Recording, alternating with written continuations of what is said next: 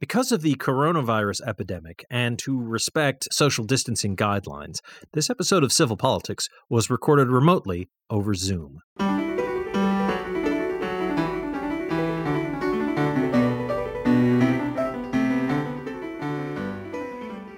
Good evening, and welcome to Civil Politics here on Valley Free Radio, WXOJLP 103.3 FM in Northampton, Massachusetts. I'm again not Michael Dow, and I'm here with not Michael Dow and also not Michael Dow. This is Genre. I'm here with Sue Timberlake and friend of the show, special guest Dan Torres. Welcome, Dan. Thank you. We are going to spend the show talking about the January 6th report. Now, this is the, if you remember, I don't know if everybody remembers or not, there was this little thing, January 6th, that happened in 2021. And there was a whole House Select Committee about it, and they presented a ton of evidence, and this is basically the compilation of all of the information. So Dan and Sue have been poring over this book that was released. The book of all the compilation of all the findings was released in December of last year. And they've been doing a lot of work on trying to understand and everything. And so I am able to come here and listen to them because I did not read it. Because I knew they were way smarter than me and would understand way more about it. So I am your window into their intelligence. How about that? That'll work. Oh my God. I'm not good I'm not as good at hosting as Mike. Mike is not feeling well tonight, so he is unfortunately not able to join us. So I think he didn't want to read the 734 pages of the report. He's getting home. And there are only 5 pictures. I don't get it. I'm more of a spot run kind of guy, you know? This is way over my head. Way. Well, I was trying to keep up with Dan Torres because, he does all kinds of things. And nobody can. So, just so everybody knows, before we really get into the meat of it, a couple things. Firstly, Dan Torres, you are coming to us. You are a producer of Talk the Talk on WHMP, and that airs weekdays 9 to 11 in the morning and 4 to 6 at night. And you're the host of Collateral Banter podcast online, and links to all that will be in the description and on the website. So thanks so much for coming on and helping us out with this. Well, thanks for having me. It's always a treat. Also, if you guys want to get in touch with us and comment on whatever we're saying, or just, tell Dan how awesome he is, then you can email us. That's contact@civilpoliticsradio.com. You can go on Twitter. That's @civilpoliticsfm. And you can go on Facebook. That's facebook.com/civilpoliticsradio. And you can also go to civilpoliticsradio.com. There you're going to find older episodes of the show. No, I'm sorry. Classic episodes of the show. You'll find our web-only discussions called Civil Politics Supplementals. I believe one features you, Dan, which is really cool. Yeah. And it's there's also a news search that employs specifically the news sources that we employ on the show. So trusted news search if you are interested in that. A few things that we just wanted to touch on. There was the strike in LA, the LA school system. Tens of thousands of people went on strike. There is the whole hullabaloo, I wanted to use that word, in France over the extension of the retirement age. And oh my God, that's insane. But that's still ongoing, and we will learn more about the strike and everything over the next few days. So we're going to push that off till next week. And tonight is all about the January 6th. So, Dan, can you give us an overview of the January 6th report? It's going to be a challenge to do. But before I kind of explain all of it, I wanted to say, after I read the report, not just the executive summary, the actual report, what I learned was that we should stop calling it January 6th, and we should step back and think about it as a process that began before the November 2020 election and led up to January 6th. And I think that when you conceptualize that political, let's say, process, you begin to understand that January 6th is a culmination of a bunch of decisions made by President Trump and his allies within the Republican Party and lawyers that supported his vision and online supporters as well, that it was an attempt to undermine the democratic election and democratic process. But don't take my word for it. Take U.S. District Judge David Carter's word. Here's how he described it, and I think this is correct. He called it a campaign to overturn a democratic election, an action unprecedented in American history. It was a coup in search of a legal theory. And according to him, it violated 2 federal laws, at least. So, that's what I learned. It's that, I keep calling it January 6th, like, oh, this is the big event that everybody's going to remember. But when you read the report, you really learn, no, it actually started months beforehand. And there were a lot of decisions being made by individuals feuding with each other within the government that led up to January 6th. And so, like, that to me really, at least broadly speaking, explains what was, what really happened on January 6th. We call it January 6th, but this report goes into depth.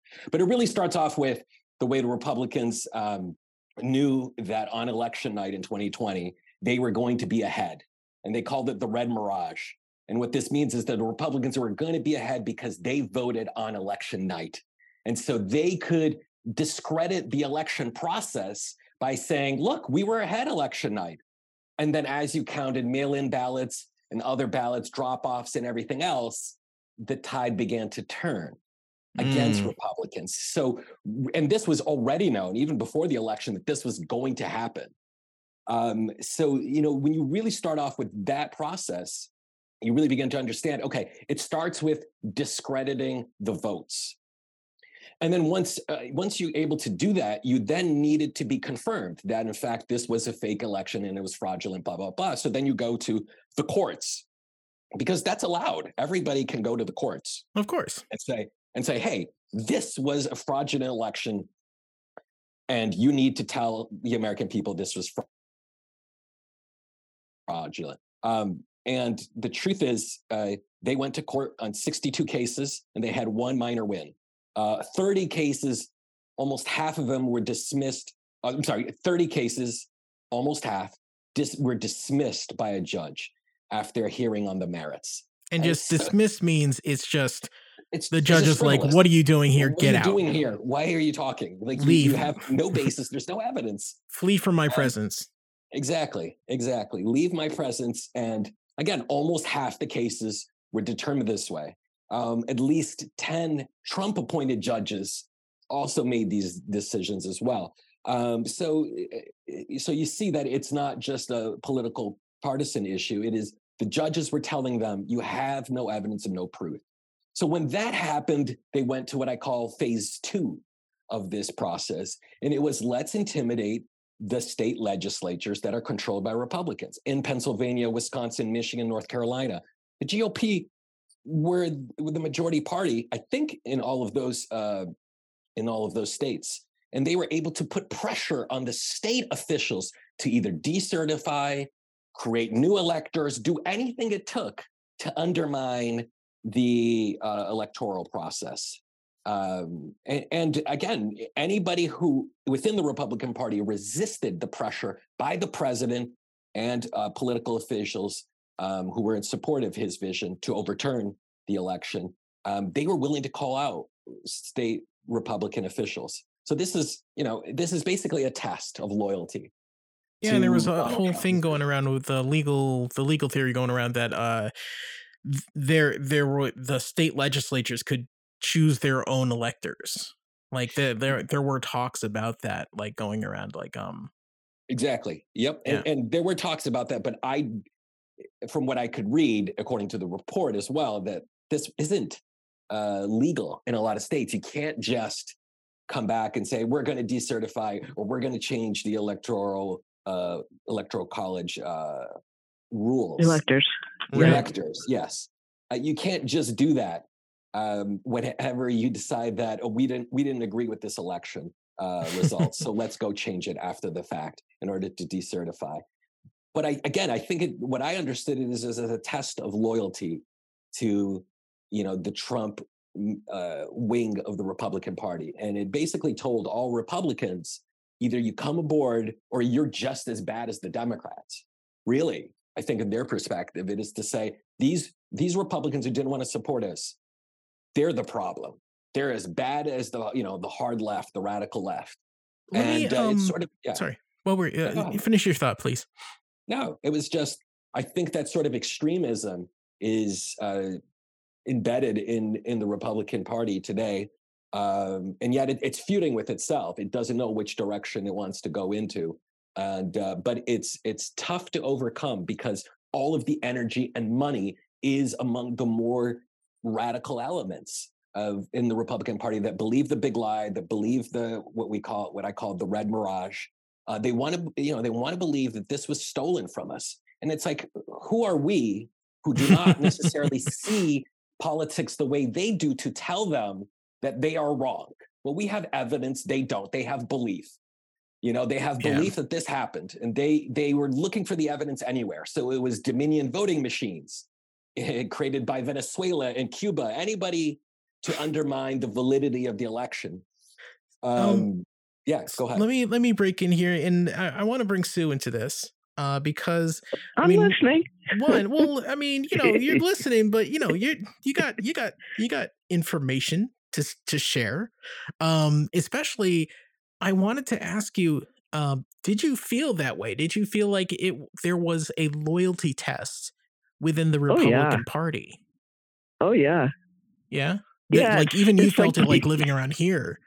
I felt it from people from elsewhere, not necessarily here in Western Mass, because Western Mass, at least the Valley's pretty progressive and democratic. But yeah, and Dan, you're doing a great job. I hadn't really thought about it the way you're thinking about it, and I picked up two things that we're going to get to, but there was like 7 parts of their plan, their coup plan, and you've mentioned almost all of them, but one you didn't mention, and that was they were trying to get, it didn't happen, they're trying to get the FBI to pick up the voting machines, that they were going to take possession of them. That was one of Trump's attempts, was to actually get the military or somebody, they didn't know who, they were trying to figure out who could go and pick up the machines, or who could go out and pick up,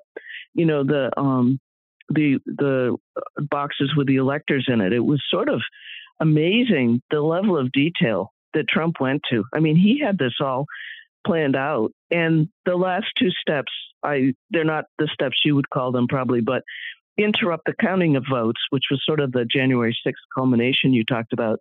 And the other thing was to hang Mike Pence. And I consider that a step unto itself, because if there was no vice president, there's nothing in the Constitution that says who else can count the votes. So it's really mind-boggling to see this is a movie. This is made up in Hollywood. I think it's partly because, Trump lives in sort of reality TV.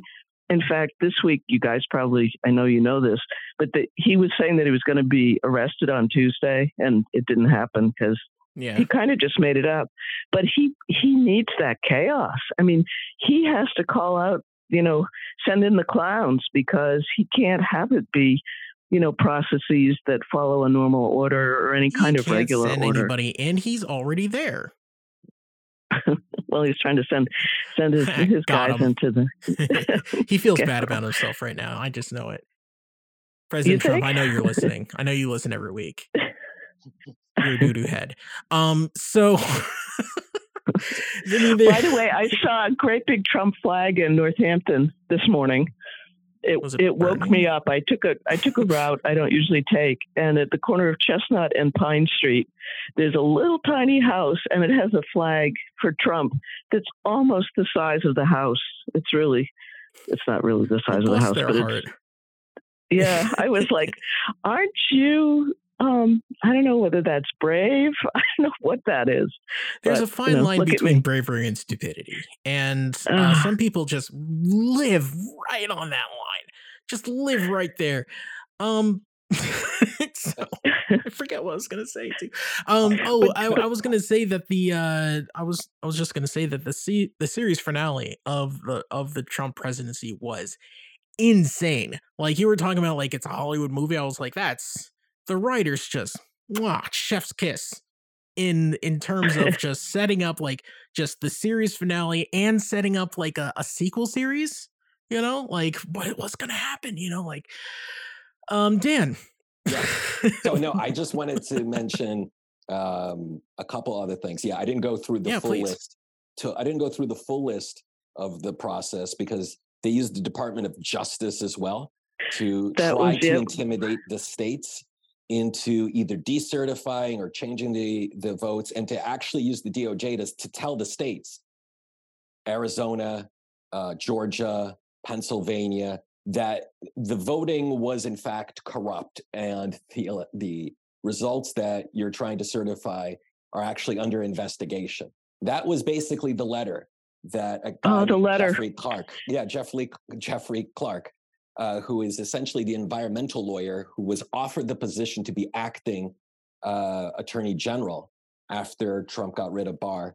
Because Barr wouldn't play ball. Well, yeah, Barr basically got himself fired, according to this report. He called in a journalist and he said some things about the election that he knew Trump was going to get mad at.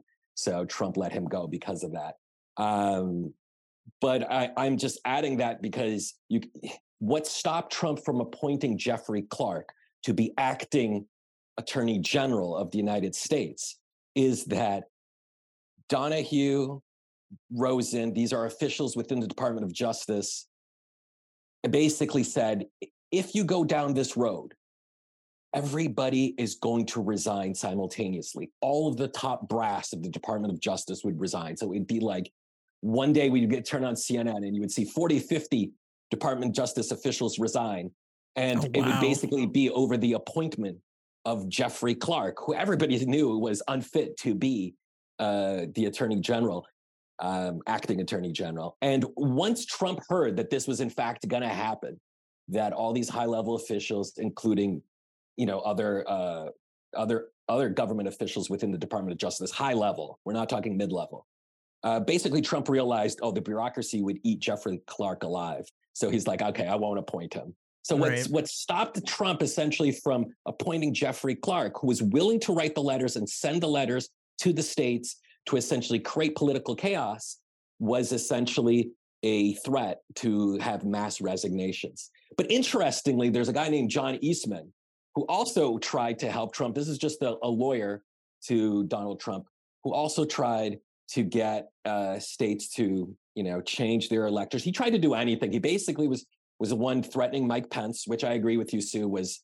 pretty scary to read, because essentially Mike Pence could have gone and played along with them.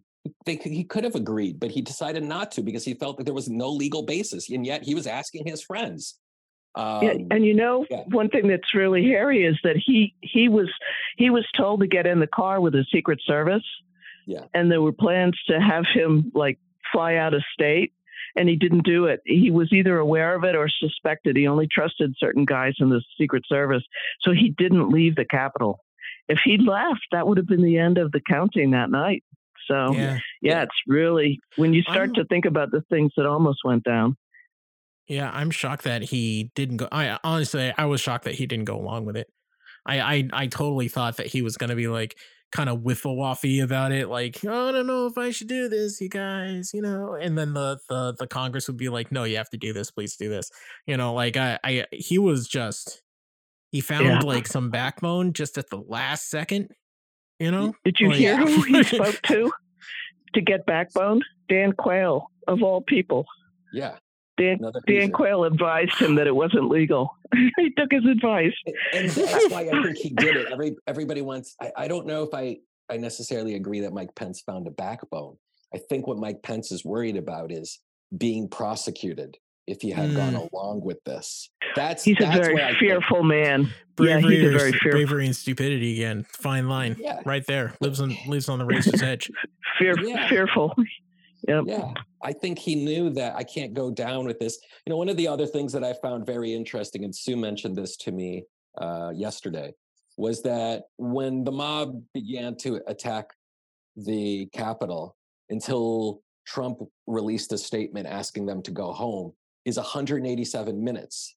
And yet nobody really knows what was happening in those 187 minutes. There's no recordings. There's who was talking to him. It's a blank. Mm-hmm. Yep. There's no log sheet. There must have been burner phones or something, because they have the other side of some of the conversations, which is how they know some phone calls were made, but they don't. Yeah. They have no idea. It's what was Trump doing? Yeah. But there's also another intimidation tactic that was tried that I feel like I want to bring up. And it goes to two individuals, Ruby Freeman and Shay Moss, mother and daughter, African-American, in Atlanta, who were essentially just counting votes, just doing their job. And of course, there's a video that comes out with them with thumb drives and stuff like that. And once that is made public and amplified on social media, the police need to FBI does an investigation just to see if there was any shenanigans with voting. They realize there's nothing, but then there are so many threats and intimidations against them individually that they had to flee their home. And they were far from the only one from having to flee their home. So you can see how intimidation happens to even people just doing their jobs and just being like, I'm not doing anything. I'm just counting these votes. It's just votes happening here in Atlanta. It's like, I didn't do anything. But then they're made a target just because they're there counting African-American women. So you can imagine the intimidation was intense. Just one quick thing, according to this report, one of the Oath Keepers who went to jail had a hit list. And the only people on the list was Ruby and Shay. So it's wow. You can see how the intimidation went to the individual level of people counting votes, which essentially they were willing to do. So when that's horrifying. So you can see how it's a multi-faceted strategy. We're going in different directions here because we got to see what sticks, what works. Can we intimidate the states to decertify or even just delay? They were willing to take anything. If Mike Pence was willing to do anything for them, it would have changed the outcome of January 6th because they just wanted to create confusion. Let's get the FBI involved. Maybe they'll investigate. Maybe it's the machines didn't count Trump votes, right? They were willing to pull at any straw in order to get the end, because I think in this political world that I believe is actually maybe coming for all of us, what matters is the political ends. The means to get to the end do not matter, right? If you have to lie, cheat, and do all these things, it doesn't matter.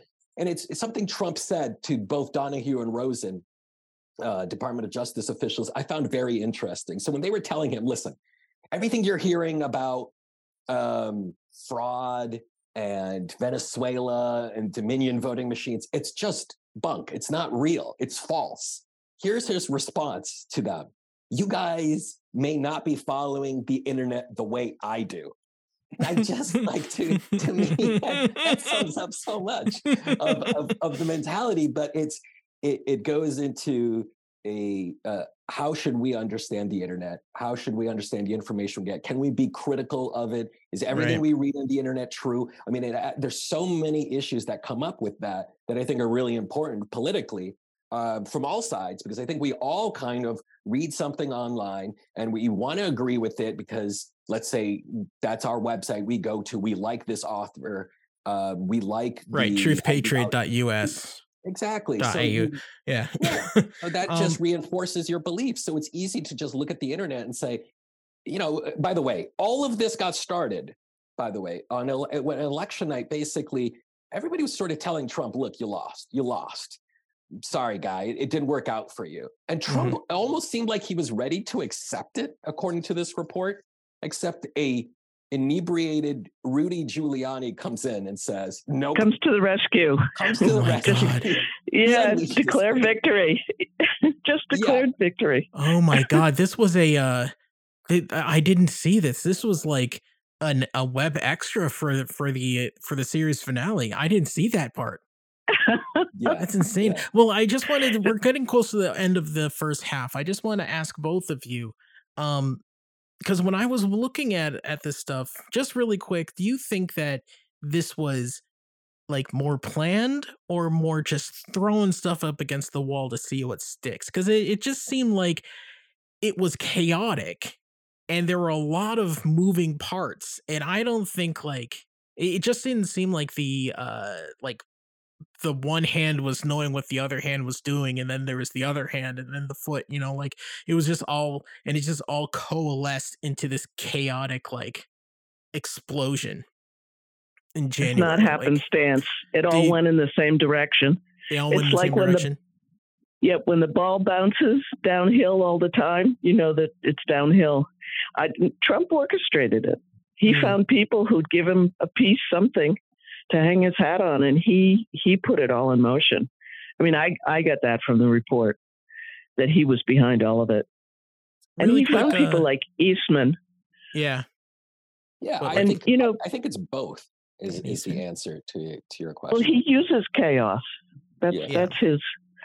Yeah. And yet there was some parts that were organized. I mean, I didn't go into it all that much, but the Oath Keepers and the Boogaloo Boys and other individuals were involved in January 6th, and they were organizing themselves in such a way where their goal was to disrupt, and they were certainly more organized. But in some ways, the large mob of thousands of people provide cover for the more organized elements to do their work.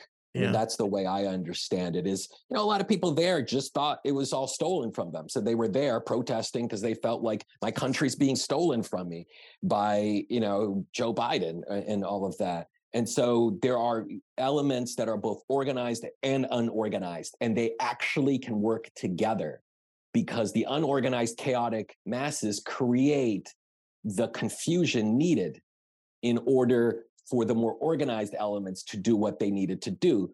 But they clearly had no long-term vision of how to how to overturn the election and take power, because I don't think they thought through their strategy. It's like, okay, you're in there. What are you going to do now? There's a bunch of police officers there. They're not going to just let you take over Congress and you win. Right. So let's just poop on the floor and then leave. I think we should end right there for now. Note? I'm sorry? Can I just add one thing? Yeah, please. Giuliani. Real quick. I know Dan is saying that it wasn't planned and, the Oath Keepers did their piece. You have to look back at Giuliani in his race against Dinkins for the mayor of New York. He did the same thing. He organized the police to do all sorts of things to disrupt. And, it was like a precursor. So I know it's chaos, but I'm arguing that the chaos was the instrument. And if you look back, there was a couple of specials. CNN had one, I think MSNBC had one on Giuliani and his early life. He was a really good prosecutor against the mafia. But when he wanted to be mayor and lost, next time he came back and he organized the police, and there were riots and all kinds of things. And they shoved Dinkins out of office. So a black man. So anyway, I just wanted to say there's a little more thought process than I think. Anyway. Yeah, there's I just want to say there is like a similarity in Trump and Giuliani where the chaos is where kind of they flourish. They live there, But we should talk about that a little more in the next half of the show. So thank you, Dan, and thank you, Sue. We'll be right back on Civil Politics here on Valley Free Radio, WXOJLP 103.3 FM. Just in a little bit after some PSAs and show promos. Don't go away. We'll be right back. Table of Contents is a weekly music program that assembles an assortment of songs and sounds of many genres and which may entail literally taking a random collection of musical sources off the shelf and giving them a turn on the table or spin in the CD or tape player.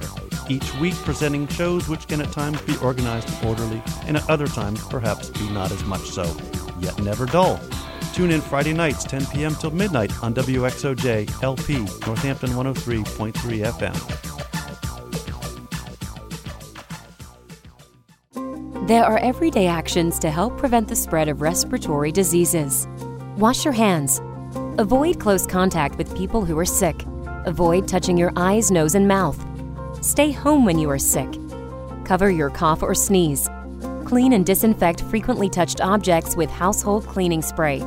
For more information, visit cdc.gov/COVID-19. This message brought to you by the National Association of Broadcasters and this station. Hey, this is Wendy, host of Valley Free Radio's Subculture Music program, featuring new wave, post-punk, indie, and electronic music from the 70s to today. Join me every Friday night from 8 to 10 p.m. here on WXOJ, or stream it live from your favorite listening device at valleyfreeradio.org.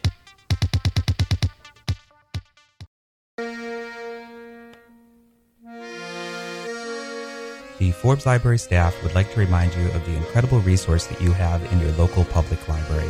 We have tens of thousands of books for you to check out, music CDs, movies, newspapers from around the region, the state, and the country. We have a wide variety of magazines and free computer and internet access every day. We also have our incredible reference services there to help you answer particularly vexing problems. All of this is free, locally available at 20 West Street in Northampton, so come by and check us out in person or at www.forbeslibrary.org or call 587-1011 for more information.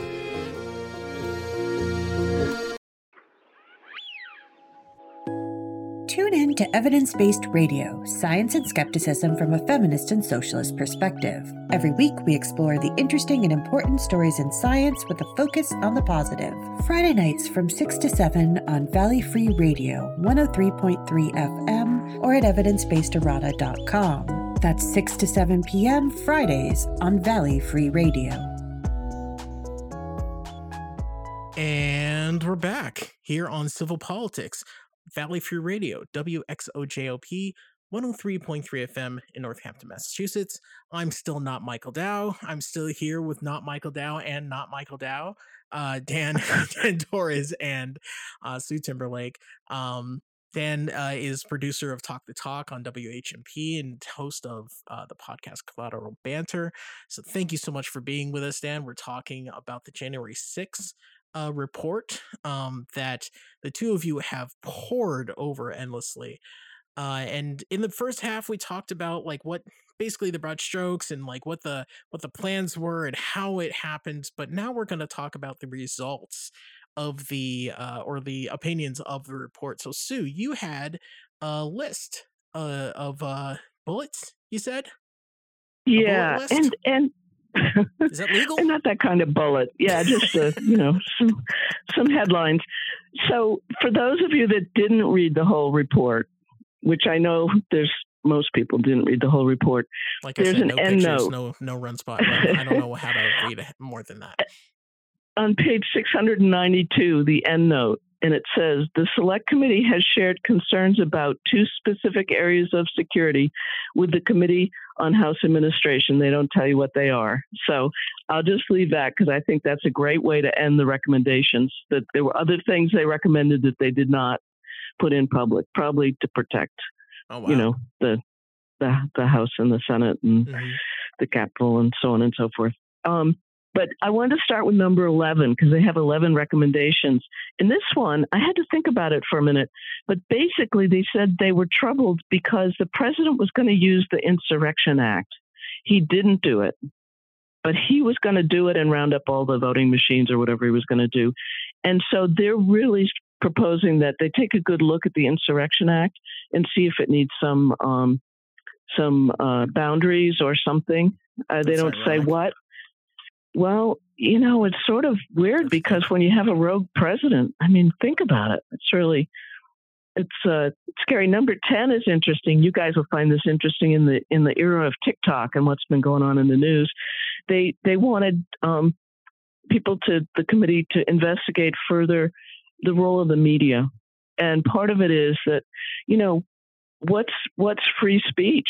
What's hate speech? We've had a lot of discussions about that. But, what is it that an algorithm can do? I mean, it can provoke people. And I don't know how we think about that.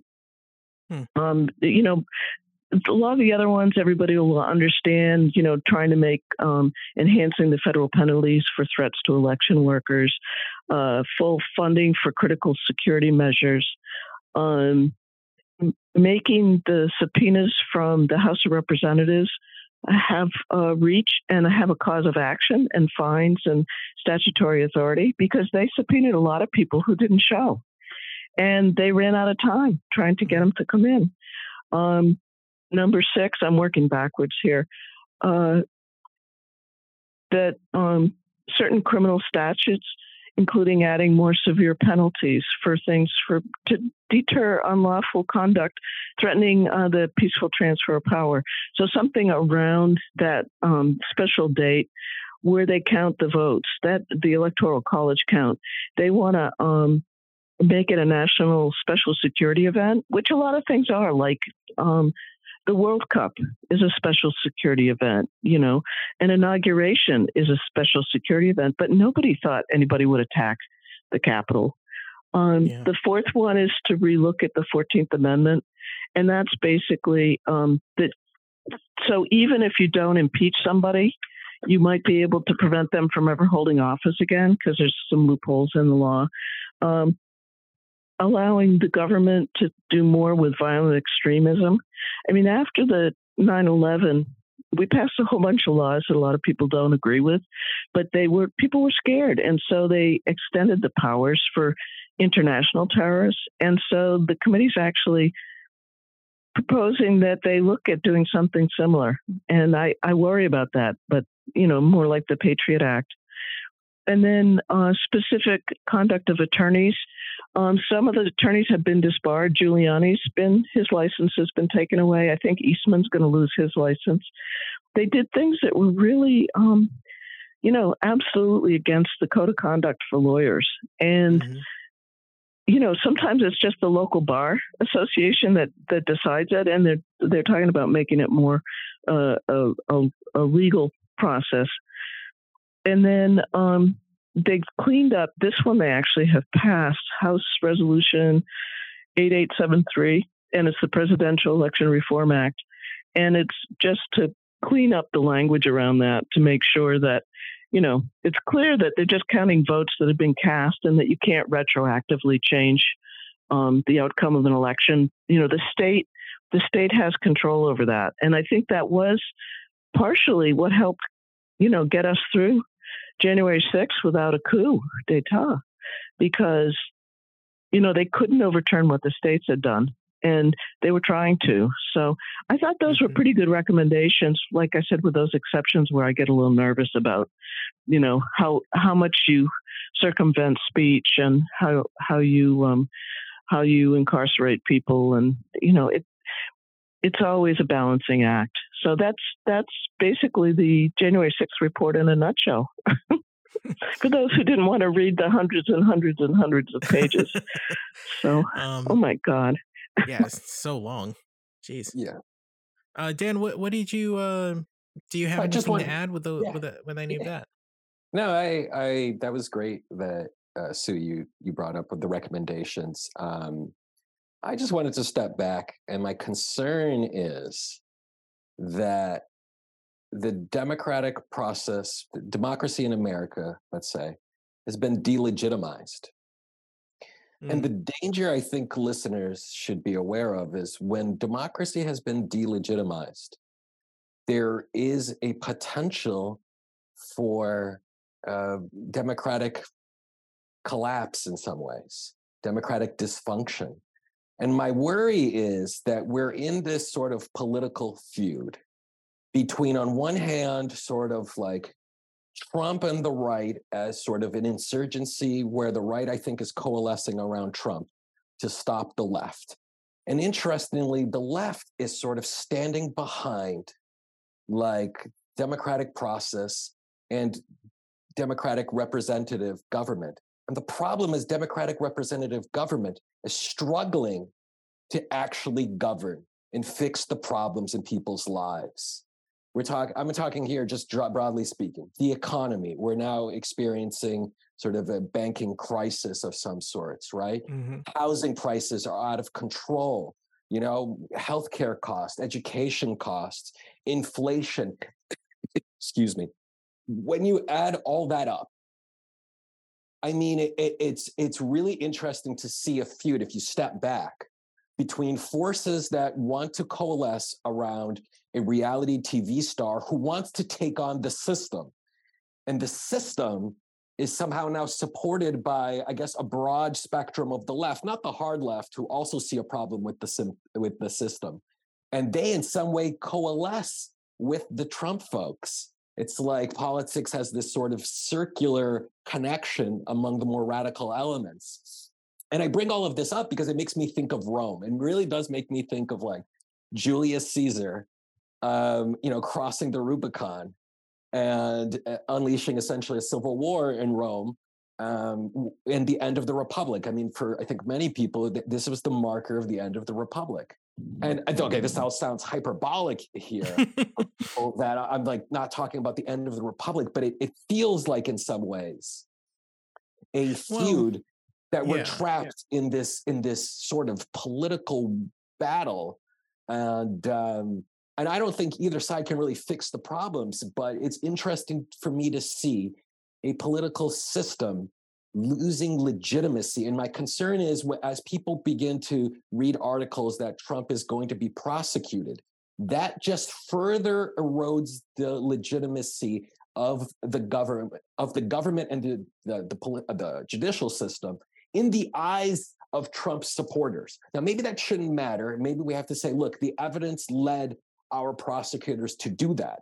But when you do that, you can't miss. You have to go in, prosecute, and convict, and it has to be overwhelming in order to prove to supporters of this individual that the evidence is overwhelming, which is why we had to prosecute. Because if you prosecute and fail, then you are just further delegitimizing the Department of Justice. And that's a further erosion of American democracy, which should concern everybody who lives within it. Yeah, there's that's a really good point. I mean, a few years ago, like during the first I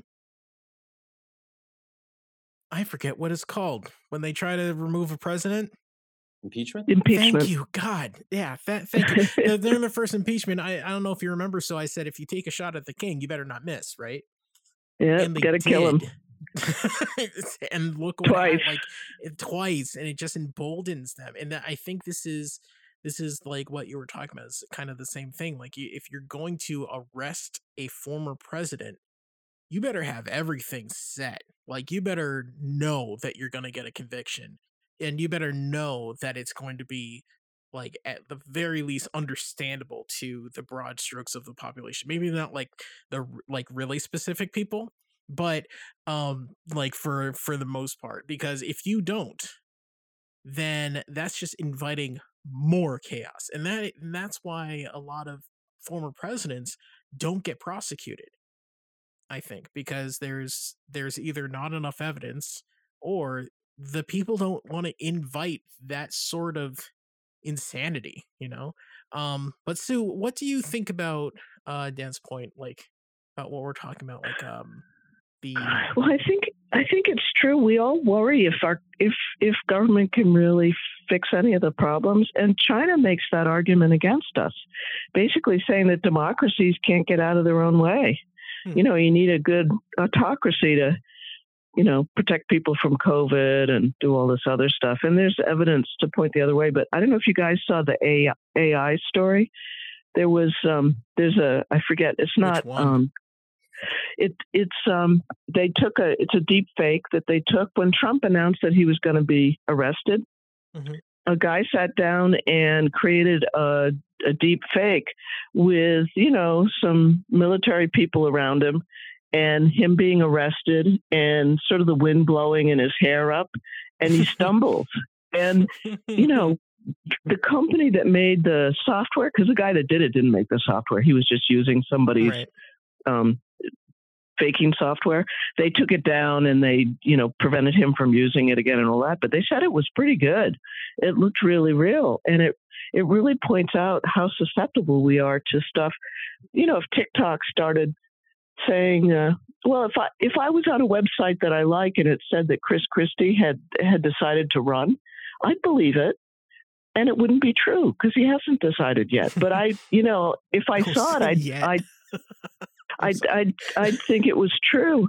And it makes you realize how vulnerable we are to our prejudices and our inability to sort of get along and work together. And I do share Dan's worries about that. You know, I worry about the two women that were election workers that were hounded out of their houses in Georgia. I mean, and they were, you know, they were giving one of them, the mother was giving the daughter a mint, I think a lemon mint or ginger mint. And they said it was, they were handing out flash drives. And, you know, and the Oath Keepers, Dan, you were saying they had their names on a hit list. I mean, that's pretty scary. Yeah. I almost feel like it's in the 60s when my friends that were in the Students for Democratic SDS who got, you know, crap beaten out of them, they were on a list. You know, the police knew who they were. And you realize how close we are sometimes to chaos. And John, or you probably know better than any of us how close, you know, how violent the world is and how close it is. I mean, yeah, I play a lot of video games, and I know how violent the world can be. Definitely, like sometimes you can't even find the green mushroom, and that'll mess you up. You know, like you get scared. I meant when you're driving around in your car and you put your registration in over the reality. Yeah, in reality. Yeah, I try not to think about that. I try not to think about reality. That's not where fun things live. Sorry. Well, I'm just think kidding. a lot of us yeah, are. You're right. It's a lot of us retreat into our safe havens. Yeah, of course. I mean, there's I was joking, but yeah, they definitely but yeah, you're right. The Sorry, I fell for it. But you're right about the constant possibility of chaos, and not just in like my life. You know, obviously, like I have a healthy fear of law enforcement, for I think a good reason, but just in terms of like what Dan was saying, in terms of like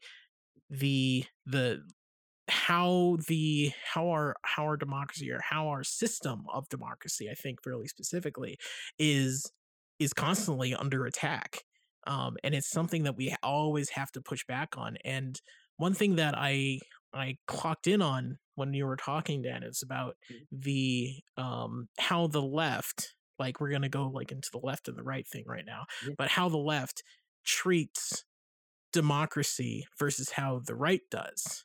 And like especially the specific right, the specific people on the right, where they are really trying to just circumvent the issues and the powers that have been put in place that ostensibly try to make this at least a fair kind of system for, you know, a lot of people. And left are like, no, we have to support this system. They just need some tinkering, you know, like you just need to jury rig a couple things and it'll work fine. And when I'm looking at that, like reading about that, I'm like, dude, no, you need to, like, it's kind of like you're putting your faith into a machine that is breaking down, and you need to put your faith into the people that are trying to fix the machine, if that makes sense. No, it does. More root causes. Yeah, like the root causes or the root solutions. Like, if you can't just say we need to fix the voting system. Like we need to make sure that everybody can vote. You also need to say we need to make sure that everybody can go get to vote. We need to say we we want to make sure that everybody can vote, or like everybody that is in line to vote doesn't have to wait that long and things like that. There are so many, there's a web or a satellite of different issues that we have to cover to protect our democracy, and not just like honing in on just like, we need the John Lewis bill, and then everything will have candy. It'll be great, you know? And getting bills is hard. Getting bills through Congress is difficult for a reason. I mean, yes, it's the filibuster. But even if you could get through the filibuster rule, if in 2 years you lose the House and Senate and potentially the White House, then it could be reversed. Because now that you've busted through the filibuster, now the other side doesn't need to follow the filibuster rule. So it's interesting. I just wanted to mention, if you do prosecute Trump, and let's say he's found not guilty, it's going to force people like Lisa Murkowski, senator out in Alaska, Mitt Romney, and others who are on the more moderate spectrum on the right to be defensive of Trump and start claiming this is liberals politicizing the judiciary. And so it becomes even more dangerous when even some of the moderate voices who are tepid and are quiet, or at least try to push back quietly against the sort of more rabid sort of Trump MAGA wing of the Republican Party, all of a sudden unite with them, because I don't think anybody who's a Republican is going to be able to stand up and say, no, I'm glad the system prosecuted Trump, because, Sue? yeah. Just yes or no?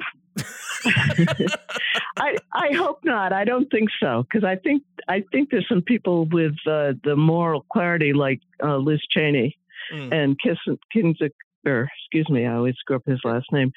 But you mentioned earlier sort of Caesar and crossing the Rubicon, and I always, whenever I think of Caesar, I think of also Cicero, because Dan, you were saying it.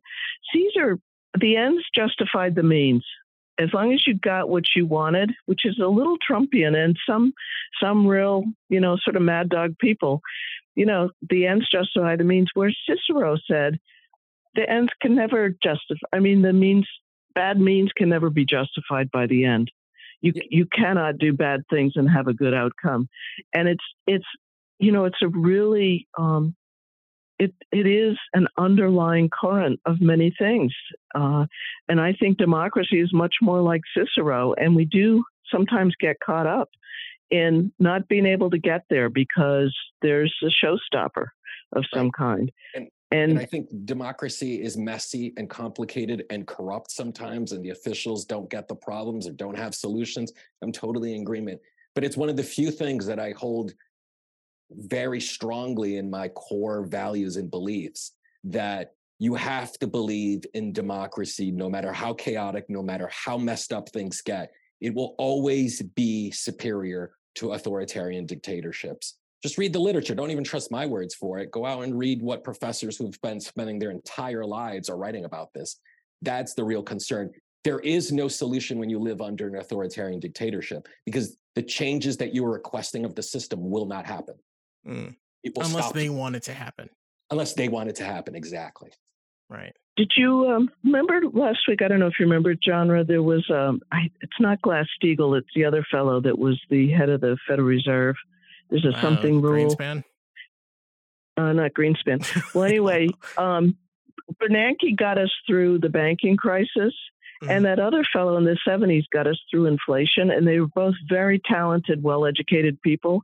And now, right now, we're relying on Powell, and it's a banking crisis and inflation. And I just hope he's up to it, because I am very worried about what's happening right now.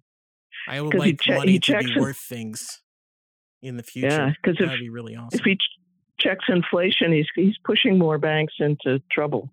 Yeah. So it's a very everybody should look at their neighbor and try and make sure they're okay. Go from there. You know what? That is a really great point.